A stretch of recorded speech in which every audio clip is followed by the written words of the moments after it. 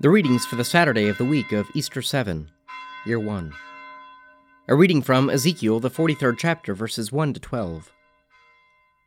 Afterward he brought me to the gate facing east. And behold, the glory of the Lord of Israel came from the east, and the sound of his coming was like the sound of many waters, and the earth shone with his glory.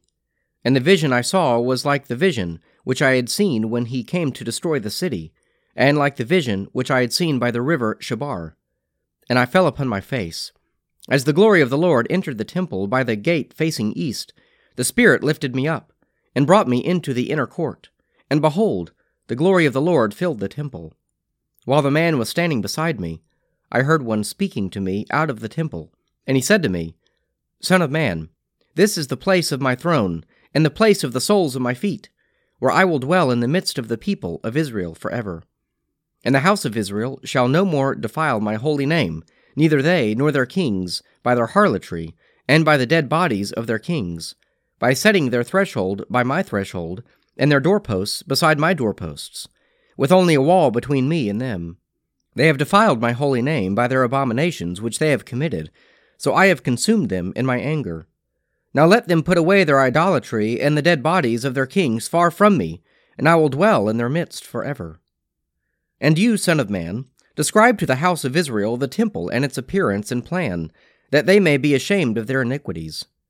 And if they are ashamed of all that they have done, portray the temple, its arrangement, its exits and its entrances, and its whole form, and make known to them all its ordinances and all its laws, and write it down in their sight, so that they may observe and perform all its laws and all its ordinances. This is the law of the temple. The whole territory, round about upon the top of the mountain, shall be most holy. Behold, this is the law of the temple. A reading from Hebrews, the 9th chapter, verses 1 to 14. Now even the first covenant had regulations for worship, and an earthly sanctuary. For a tent was prepared, the outer one, in which were the lampstand, and the table, and the bread of the presence. It is called the holy place. Behind the second curtain stood a tent called the Holy of Holies, having the golden altar of incense and the ark of the covenant covered on all sides with gold, which contained a golden urn holding the manna, and Aaron's rod that budded, and the tables of the covenant. Above it were the cherubim of glory overshadowing the mercy seat. Of these things we cannot now speak in detail. These preparations having thus been made, the priests go continually into the outer tent, performing their ritual duties, but into the second only the high priest goes, and he but once a year, and not without taking blood which he offers for himself and for the errors of the people. By this the Holy Spirit indicates that the way into the sanctuary is not yet opened, as long as the outer tent is still standing, which is symbolic for the present age. According to this arrangement, gifts and sacrifices are offered which cannot perfect the conscience of the worshipper, but deal only with food and drink and various ablutions, regulations for the body imposed until the time of Reformation.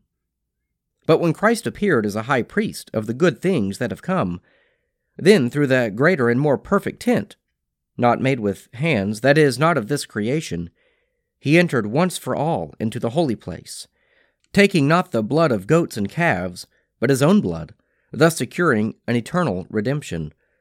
For if the sprinkling of defiled persons with the blood of goats and bulls, and with the ashes of a heifer sanctifies for the purification of the flesh, how much more shall the blood of Christ, who through the eternal Spirit offered himself without blemish to God, purify your conscience from dead works, to serve the living God.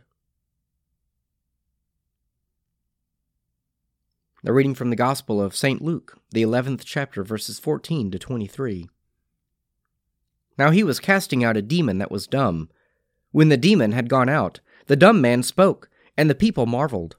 But some of them said, He casts out demons by Beelzebul, the prince of demons, while others, to test him, sought from him a sign from heaven. But he, knowing their thoughts, said to them, Every kingdom divided against itself is laid waste, and a divided household falls. And if Satan also is divided against himself, how will his kingdom stand? For you say that I cast out demons by Beelzebul, and if I cast out demons by Beelzebul, by whom do your sons cast them out? Therefore they shall be your judges. But if it is by the finger of God that I cast out demons, then the kingdom of God has come upon you. When a strong man, fully armed, guards his own palace, his goods are in peace.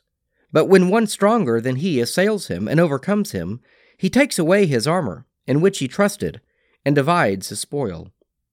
He who is not with me is against me, and he who does not gather with me scatters.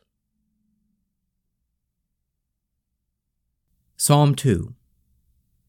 Why are the nations in an uproar? Why do the peoples mutter empty threats? Why do the kings of the earth rise up in revolt, and the princes plot together against the Lord and against his anointed? Let us break their yoke, they say.